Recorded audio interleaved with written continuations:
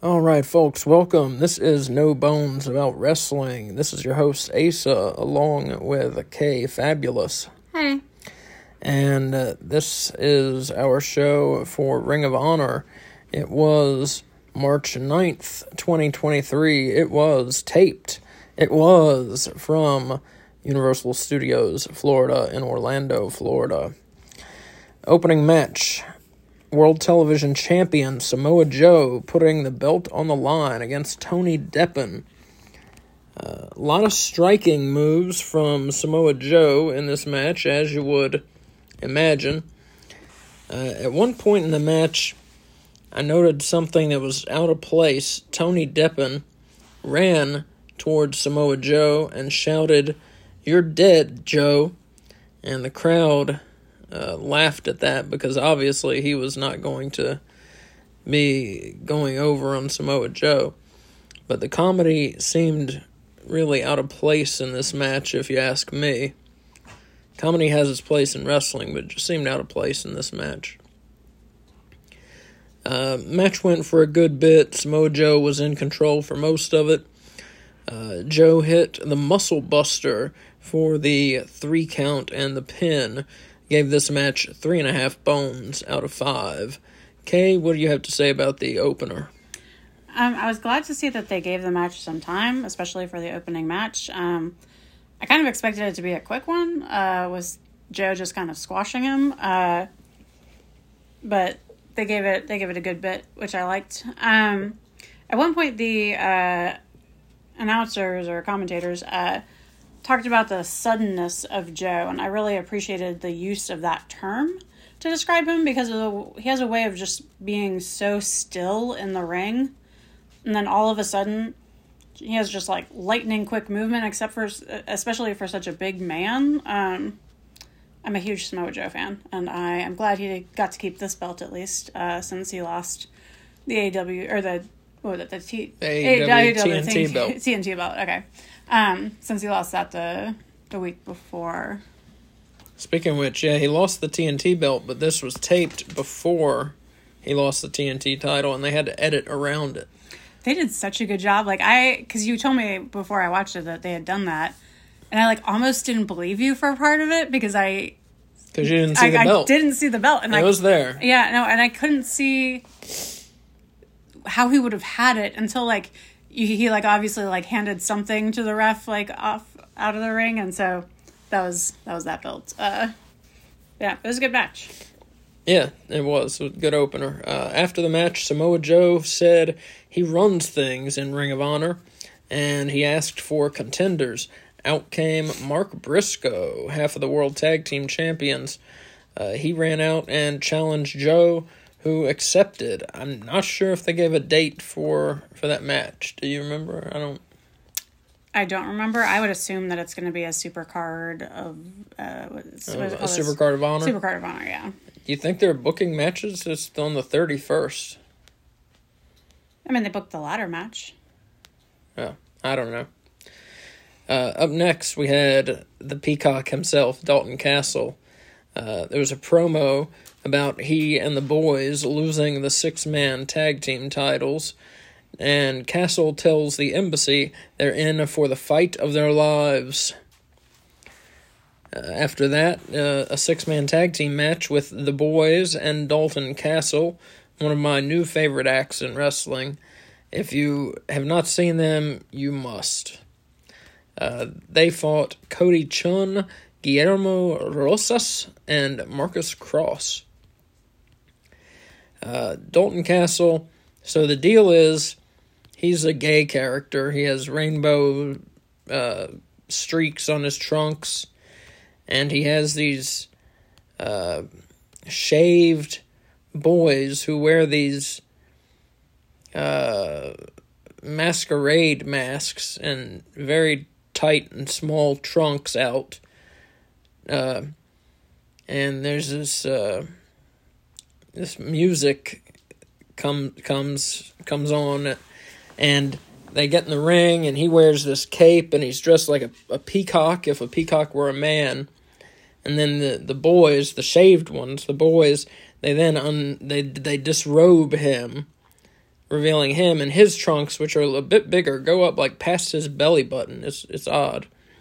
But then they undress him, and then throughout the match, he will use them as projectiles. He will walk on them sometimes, things like that. It's a strange act. He'll before he gets in the ring, he'll grab the cameraman and spin him like they're in like it's a love scene in a movie. It is some entrance, I tell you. He puts on a show. But throughout the match, as I mentioned, Dalton Castle was throwing the boys around. There were quite a few suplexes Dalton Castle put on the opposing team. He was an accomplished amateur wrestler, was Castle, and we saw it with the array of suplexes that he hit on Chun, Rosas, and Cross. His amateur background shines through and is pretty impressive. I would be interested to see Dalton Castle in one of the purer matches, really. It'd be interesting to see him in more wrestling and less of a comedy act. Don't get me wrong, I love his comedy act, but it would be interesting to see him in more of a straight, if you'll excuse the word, in more of a straight match. I feel like calling it a comedy act... It's a comedy act. It sounds like it's belittling what he does, and I don't want people to think that's what you mean. So at one point, during the match, he'll go, "Bring me a boy." Yeah, it's awesome. And then a boy will come in, and then he'll grab him and throw him at one of the opponents or something like that. So we get quite a bit of that, and Dalton Castle hits his finisher, the bangarang, for the pinfall. This was pretty one-sided match on the side of the boys, and Dalton Castle gave this one 3.5 bones out of 5. Kay, what do you have to say about this trios match here? I love Dalton Castle. I love the boys. Mm-hmm. There was kind of an odd start with, I guess they were, I called them fire smacks because they were smacking each other in the chest repeatedly with both hands, almost like playing patty cake on each other's chests, but harder. And they kept yelling fire. And I had never seen that before. So I thought that was a little bit of an odd start. I had also not seen Dalton have the boys hit him in the stomach on the side of the ring to psych him up in the middle of a match before. And they had their feather fans that they were cooling him down with. And then he had them basically punch him in the stomach to try and Hulk him up, and so I liked it. I think the boys have really good synchronicity with each other. What's obvious that they tag. It's a strange act. Yeah. It's something to be seen. I think even us describing it cannot do it justice. We're trying our best glorious to describe it. It is. He's quite a character. And the boys are twins. So I think that kind of helps with their synchronicity as sort of a tag team, because we've seen them in tag matches by themselves too. I had a question, something about what the announcers said. They mentioned that there was great continuity. What does that mean in terms of wrestling? I know continuity in film, where you're making sure if a coffee pot's half full in one scene, that it stays half full in the next scene when someone's holding it. But with the team kind of seeing through the game plan. Okay. So following, having an agenda and sticking to it. Yeah. Okay. All the team members are working on the left arm. Say. Oh, okay. Okay, because they said it and it just threw me off because I've really only heard that term in regards to film and television shows, and so all the team members are on the same page. And then back to the match. I found Dalton's strength is shocking when he does those suplexes. I guess it's his hips. He has this hip thrust movement when he does it. That's not a dirty hip thrust, but he gets the power from his hips, and it's just really interesting to see because it's almost a different style than other suplexes. And then I love the bangarang as a finisher. I love the move, and I love the name. Which the bangarang is kind of a blue thunder bomb type maneuver that he does. A spin, and then a blue thunder bomb. Yeah, cool match. Good to see Dalton Castle in anywhere, but good to see him on Ring of Honor here. And we'll see him again this week. Oh, that's true. Yeah. Yeah. That's true. They're getting a shot at the 6-man tag titles. Up next, Maria Kanellis Bennett, Mike Bennett, and Matt Taven, the Kingdom as they're known, talk about how they're on the way to Tag Team Gold. Bennett calls out Top Flight. After that, Spanish Announce Project, that's Angelico and Serpentico, accompanied by Luther.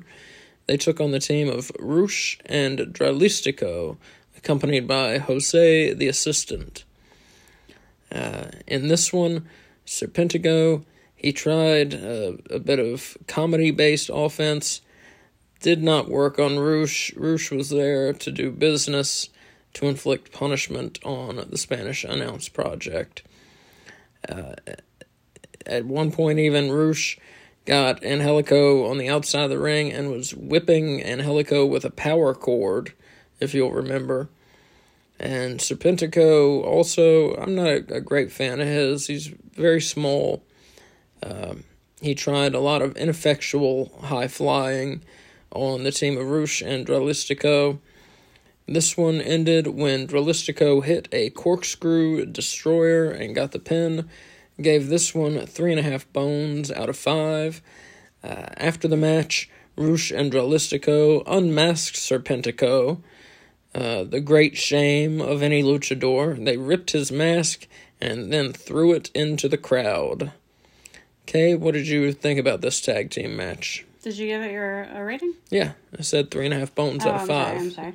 I enjoyed this match a lot. I think Dralistico had, like, possibly the best mask I've ever seen. Like, I thought it was cool. Super cool. The crowd was overwhelming. You want to describe it? Sure. So it was, like, metallic in nature. It was, like, a silvery color, and it pulled to the back almost into, like, a double ponytail at the top of the crown of the head. And then it had a really cool design around the mouth that looked almost like monster teeth. It was pretty awesome, very sparkly, which I also appreciated. It's like a hologram monster mouth. Yeah, exactly. I loved it. The crowd was overwhelmingly for the heels here. Well, Serpentico and Angelico didn't really do much, so... Well, there was also... Angelico had some neat chain-based offense and some kind of slinky getting out of hold kind of stuff, but that was about all the team did.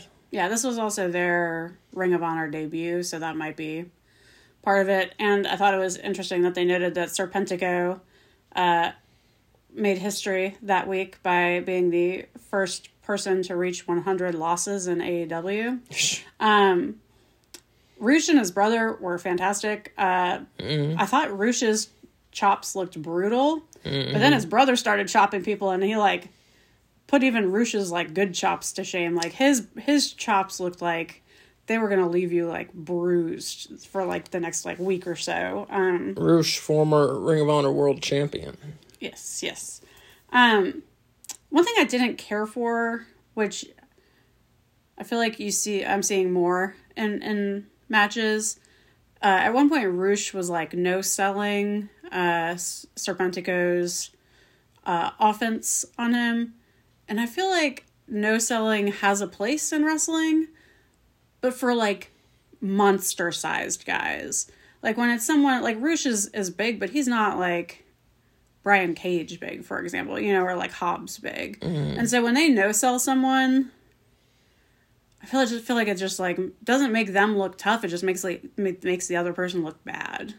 Makes the whole thing look kind of phony. Yeah, I didn't care for that. But there was great tag work by Rush and Dralistico. I love sibling tag teams, just like the boys. I feel like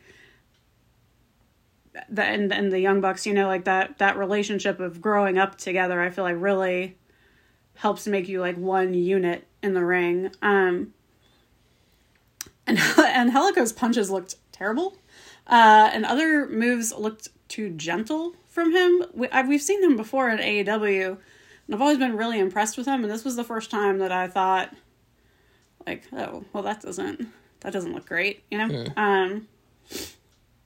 And the only other note I have is that the match-winning Corkscrew Destroyer by Drillistico looked fantastic. Mm-hmm. Oh, and then Luther, who accompanied Angelico and Serpentico. Mm-hmm. He was, like, periodically shrieking on the side of the ring, and I found it super distracting and annoying. Mm-hmm. I normally am a big fan of managers and having them play a role in the match, but I was not a fan of that at all.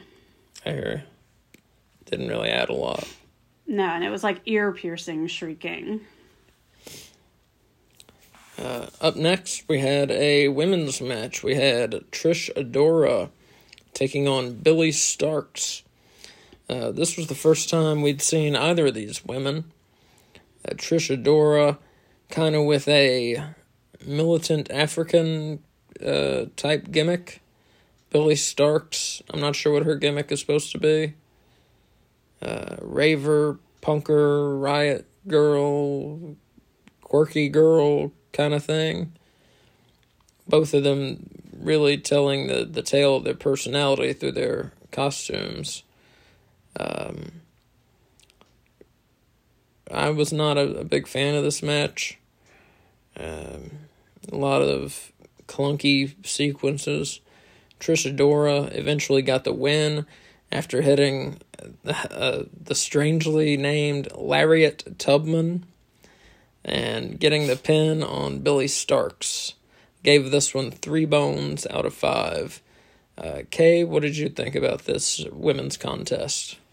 I enjoyed it, and I'm kind of surprised to hear that you didn't. I think Adora makes a great heel. She looks like she really enjoys hurting her opponent. She had a great bridging pin followed by a bridging submission hold that I'd never seen before. The match was extremely one-sided for most of it. Yeah, I can't remember Billy Starks doing much. I can't remember her doing anything. So.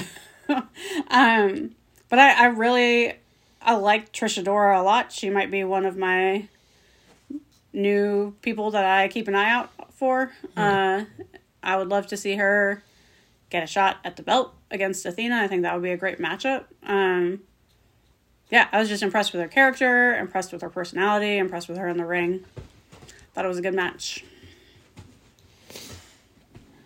All right. Up next, we had a Christopher Daniels promo. The Fallen Angel was talking, and out came Matt Sydal, announced as his new tag team partner. And these two old dogs are going to try and show the Ring of Honor guys some new tricks, so to speak. Up next, we had an odd one. We had Jake Christ, and one of the worst gimmicks I've ever seen in my life, Man Scout, who was a grown man dressed like a Boy Scout, and he was reading like the Bear Scout book before the match. I mean, he had khaki shorts and, calf-length socks and a tank top and a mustache.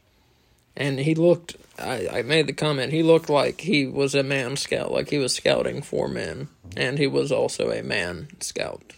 So his name works on 2 levels.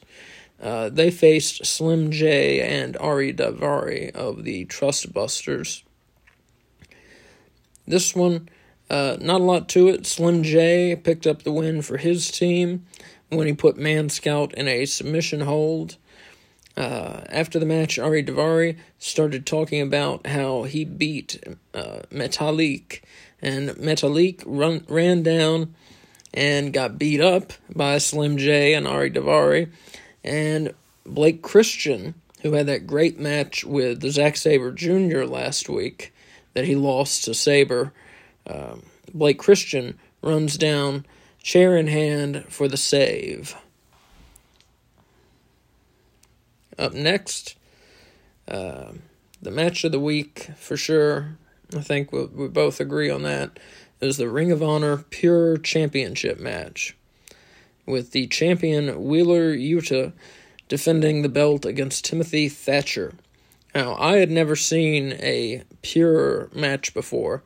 did not even know what the pure rules were until they were explained to us on the broadcast. So I'm going to try and go through them real quick. So there are 3 rope breaks allowed. After that, there is no rope break. Closed fists are not allowed. The first one is a warning. The second closed fist is a disqualification. Also, the champion may lose the belt by disqualification or count out. So you lose, you lose. If it's a draw, meaning, double disqualification, double count out, double pin, they go to the judges' scores. And the judges for this match were Fallen Angel Christopher Daniels, Colt Cabana, so it's nice to see him get some work, and someone named BJ Whitmer. No idea who that is. But so those are your pure rules. And these 2 guys put on a great wrestling match. And really put to use those rules in adding layers of drama to this match. For instance, once you've used your 2 rope breaks, again, you put a submission hold on someone, they're in it. You can get to the ropes and maybe take some of the pressure off the hold, but the ref isn't breaking the hold for you. You need to try and get out of it, or you're going to have to tap out. So that kind of drama, based on the rules, was very entertaining, and having to see guys use actual moves and not revert to punch after punch after punch, because remember, punches are disallowed. Now they can chop and karate chop and slap all day, but no punches. But yeah, just seeing the way that the rules made the 2 men operate was very interesting. And Wheeler Yuta eventually won by submission to a hold I'd never seen before. I gave this one 4.5 bones out of 5. Just a terrific match. After the match, Wheeler Yuta said, well, first, let me get your thoughts on the match, Kay. Well, first of all, it was nice that they laid out the pure championship rules at the beginning, because I feel like we've seen them defend that belt on AEW before, or maybe it was a non-title match and it was just the pure champion. No, the belt has been on there. We've never seen them defend it on there before. Okay, because I was going to say, I don't remember them explaining the rules, but then that would be why. But I thought the rules made the match so much more interesting, and I don't know if it's just because it was something different. But I feel like it enhanced the match a lot. I like Thatcher. I'd seen him once before, I think. He looks like he time traveled from early 1900s London. Yeah, that's what we said. He looks British, but we looked him up during the match. And where was he from? I just said American wrestler. I don't remember the exact location. Motherfucker looks British to me. And his name is Thatcher. If it walks like a duck and talks like a duck, it's a duck. That motherfucker's British. I don't care what the internet says. It's possible the internet is wrong. I don't care what the internet says. That guy's British. But as far as the actual match goes, I was surprised Wheeler went to a rope break right away. The very first move that Thatcher did was to put him in a submission, and Wheeler used his first rope break immediately, which seemed like an unwise strategy, although maybe it made him stronger for the rest of the match or something. A bit of a panic move, maybe. Yeah, I thought... caught off guard. It was interesting how the setup of the rules made it so the match was mainly grappling and submission moves. It was just a totally different approach to a match, which I found fascinating. I love that there's a different strategy needed to really succeed. It made it much more interesting to watch, just because I think the announcers did a great job. They were fantastic. Yeah, did a great job. I said excellent match. I loved it. Watching a match with the strategizing needed for a chess match was pretty cool. It was you had to be thinking 3 steps ahead of what your opponent was going to be doing, which was really cool to see. I loved it. Definitely match of the night for me. After the match, as I said, Wheeler Yuta wins, retains his pure championship. After the match, he starts talking about LA Dojo Boys, which at first I had no idea what the hell he was talking about. And he talks about LA Dojo Boys who like to wear their $50 tracksuits while they're doing the laundry. I have no idea what that means. Out comes Clark Connors, who takes offense to Yuta's remark. Clark Connors challenges Yuta for next week. Yuta says, "You're on." Next, we had Aussie Open, who are still in the country from New Japan, I believe, is where they last were. And they took on Hot Sauce Tracy Williams and Rhett Titus. This one, we'd seen Aussie Open the last couple weeks here and there in AEW, and they've not been used well. They kind of jobbed them out, and they were in a tag team battle royal, and they got eliminated very quickly. But here we saw Aussie Open get to wrestle their style. This was a hard-hitting match. Aussie Open made excellent use of their tags, excellent use of their teamwork, and their style was really on display. Aussie Open won when they hit the Coriolis on Williams for the pin. Gave this match 4 bones out of 5. Kay, what did you think about this tag team match? I really enjoyed it. I thought the crowd was really behind the heels, which I'm usually for the heels, so that's always good to see. I thought we saw better tag work from Aussie Open. It was kind of hard to believe that Williams and Titus used to be tag team champs, since they didn't really look like they operated much like a tag team, but more as like 2 singles wrestlers who were put together. It wasn't a bad match, but it didn't draw me in like I expected it to. I think maybe because that first Aussie Open match we saw was when he was in a trios match with Ospreay on AEW. And so I feel like maybe that match like elevated their skills like because of who they were in the ring with.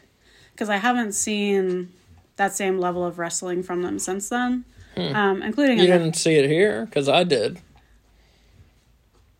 I saw glimpses of it, but not sustained through the whole match, like that first match. Saying, yeah. And I love the Coriolis name for their finisher. Good science reference.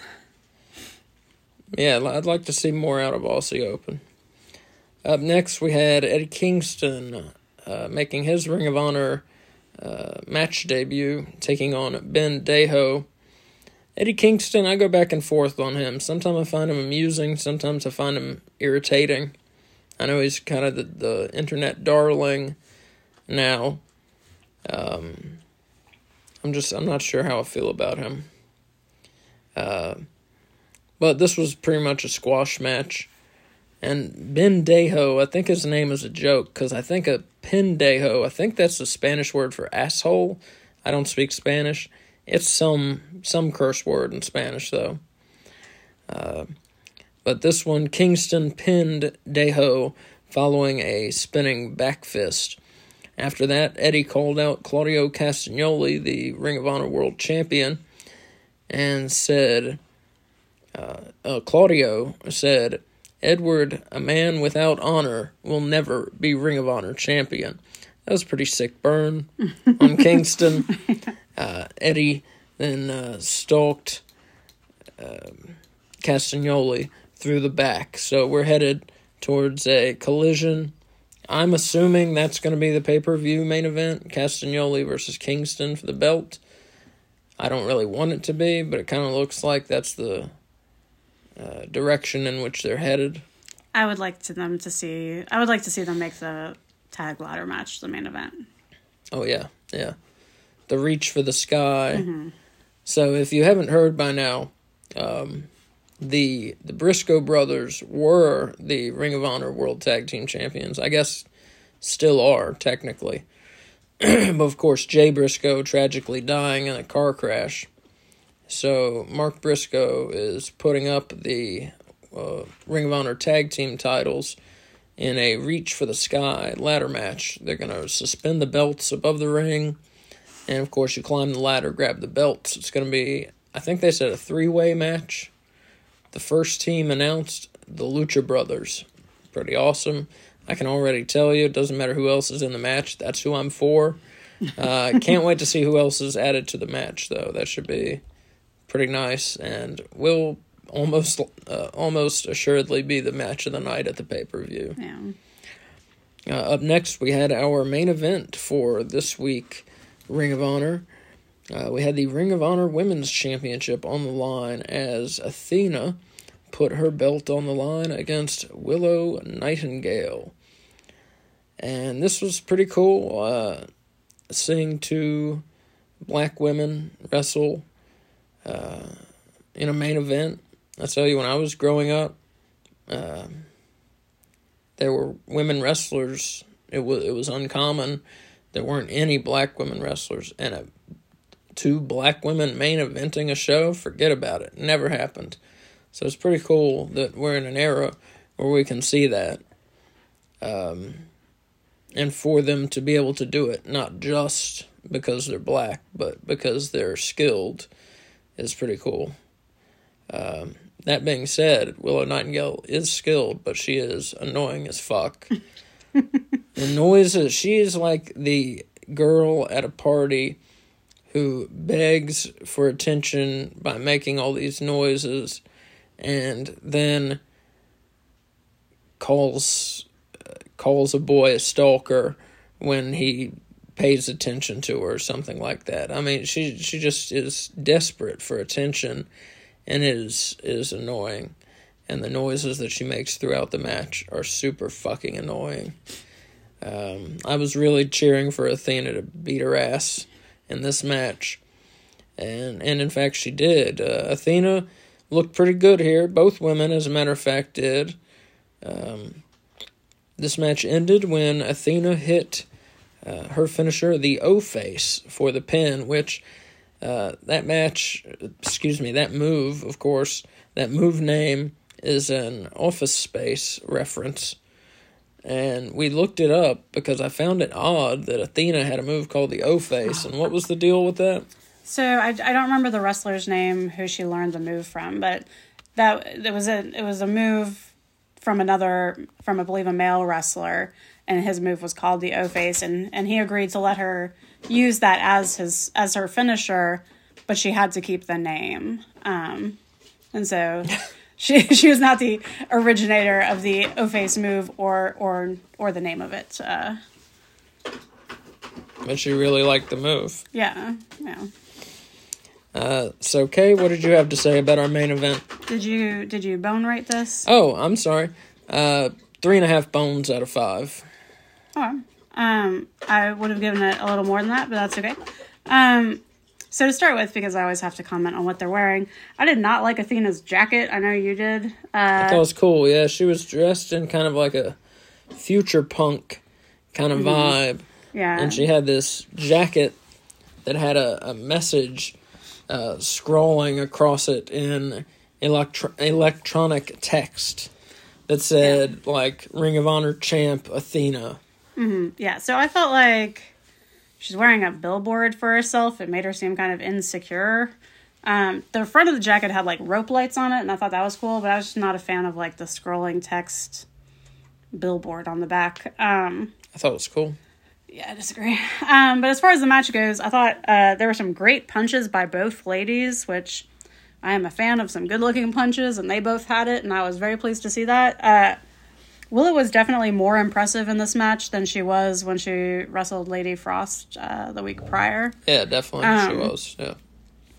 I liked that Athena chose an arm to target, and she really stuck with it. The only thing that I really had a problem with during this match was at one point, like, out of frustration, Athena threw, like, a 2-year-old tantrum in the middle of the ring, which I thought, one, was stupid, but two, it didn't make sense with her character. Like, really? You thought throwing a tantrum made sense with this, like, badass goddess sort of character? She's like a fallen goddess. Yeah. No, I think it made sense with her character, yeah. I could see it making sense with, like, Willow's character because she's so over the top. No, the gods and goddesses of the past were known for throwing fits and having fits of rage when they didn't get their way. So I think it totally fits with being a fallen goddess, yeah. I would see 100%. That more as, like, exhibiting signs of, like, rage rather than, like, acting like a 2-year-old. Like I think you could have both, and I think she displayed both, so I think it was fitting with her character. Well, I'm going to just disagree with that. But I thought it was a good main event. I've been impressed with the women's division of Ring of Honor so far, and I'm excited to see more matches from them. I'd like to see more. I've not been super thrilled with what I've seen. I thought Athena looked good here. I see potential in Trish Adora, definitely. And as much as I hate to admit it, I see some potential in Willow Nightingale. I thought Sky Blue looked good last week. I mean, I think she has potential as well. I see potential in the Ring of Honor women's division for sure, and I look forward to seeing more women and seeing it take shape. Yeah, for sure. I mean, it's not bad. It's mediocre at worst, which I'll take over being just bad. Yeah. Which is, again, I'll say growing up, I grew up when still it was just, pretty chicks fighting each other, just terrible wrestling, bathroom match wrestling, just, pulling hair and that kind of stuff. So it's nice to have women who can actually wrestle nowadays. Even when I didn't watch wrestling growing up, I started watching it probably in around 2010, maybe a little bit before then. And even when I started watching, when WWE was doing its Divas phase, women's wrestling still was considered the bathroom match time. And so I just really love that women's wrestling has progressed away from that, and it's nice to see that in a bigger company like Ring of Honor that's the case now, where I mean, you can expect good women's wrestling, not just groan worthy or eye roll worthy fighting. Yeah, and even when what's cool is that it's spread to where even the point where we went to that independent show last month, and there was a pretty decent women's match. Oh, yeah, that was one of my favorite matches of the night. I know I liked it more than you did, but I thought, especially, I think her name was Jade, maybe. I don't recall. I feel bad that I don't remember her name, but she was, their women's match, I was very impressed with one of them. We went to an AML, America's Most Liked Wrestling. Odd name, good company. Went to their show in Winston-Salem last month, and they had a pretty decent women's match. But my point was that the women's revolution, as it's called, and it truly has been led largely by people like Charlotte Flair, Becky Lynch, of course, Sasha Banks, Bayley, Asuka. Has trickled all the way down even to local shows where, again, it's not just women throwing each other around by the hair. It's not just hot chicks doing basic moves. It's women wrestling, and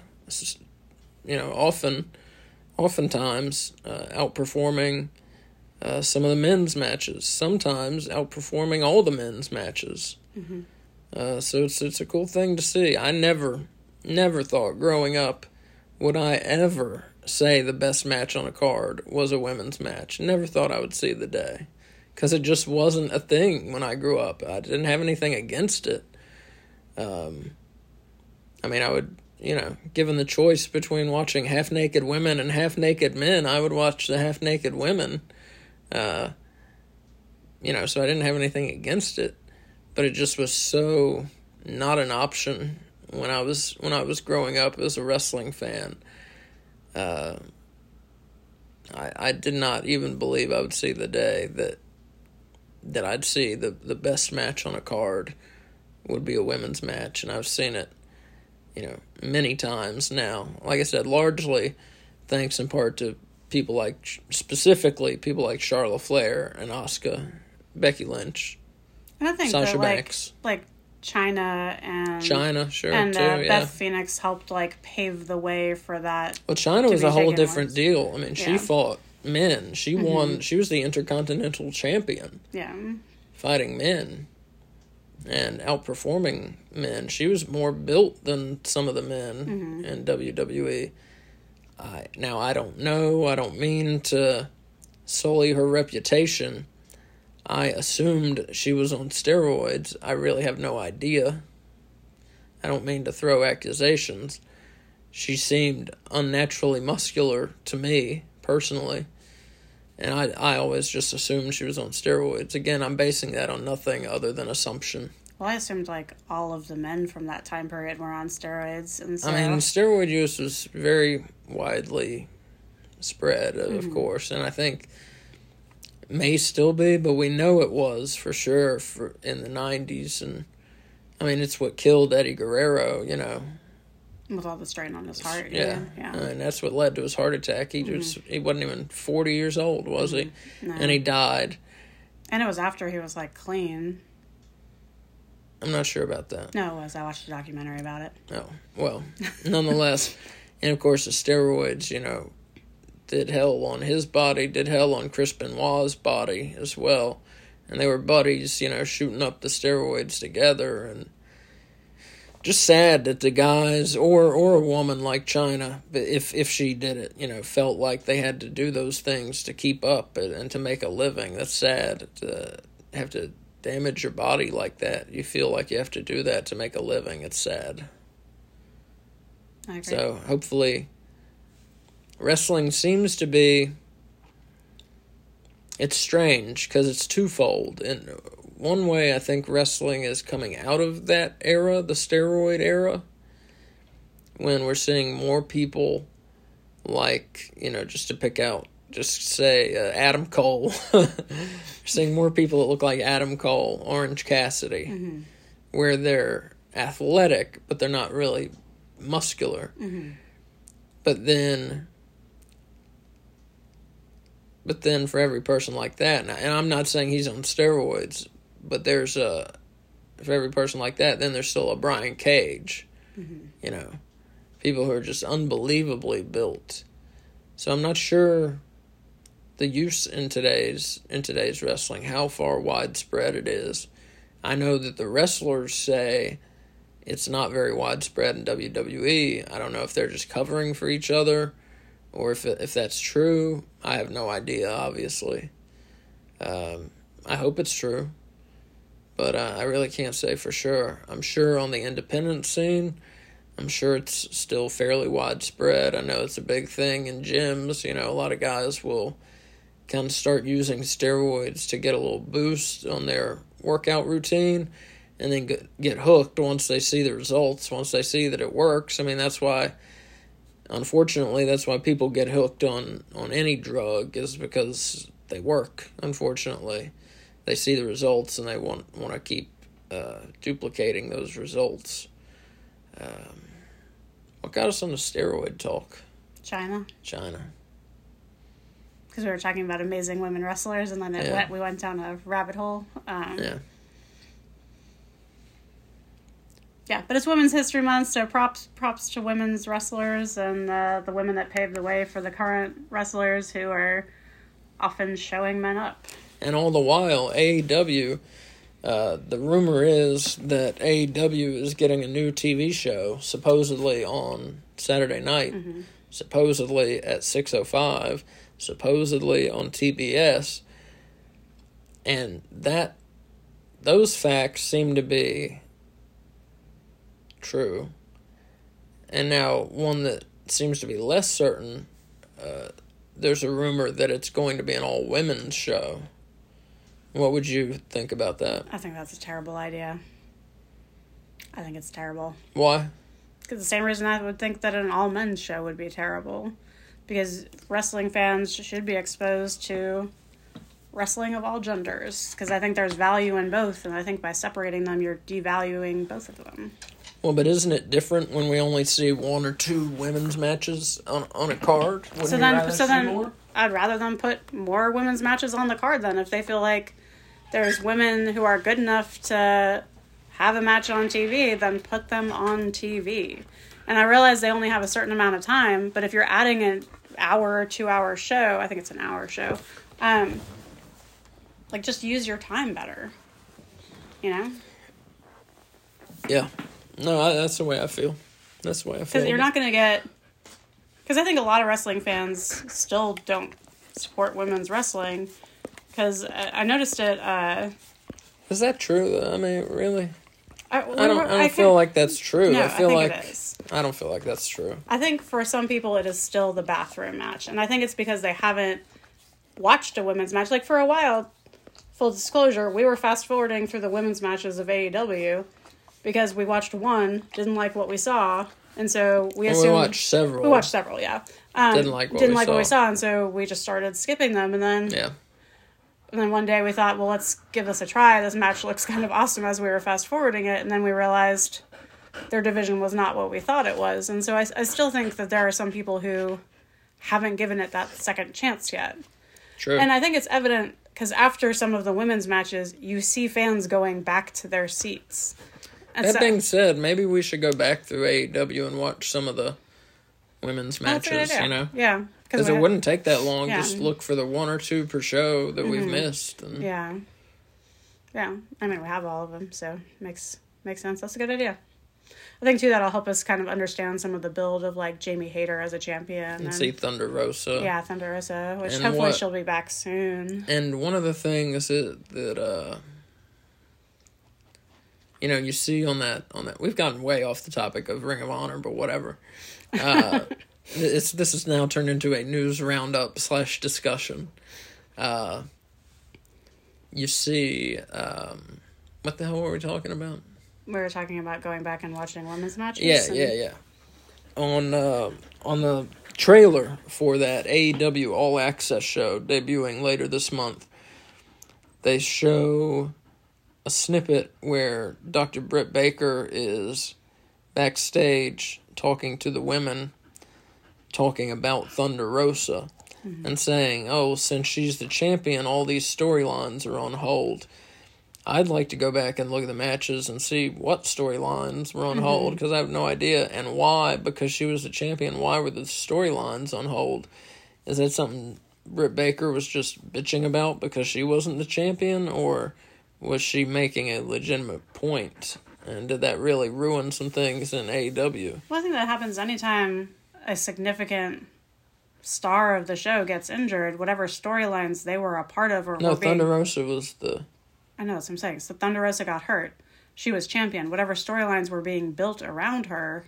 Oh, is that what she was talking about? Yeah, that she was injured? Yeah, because she was injured, they had to put those stories on hold.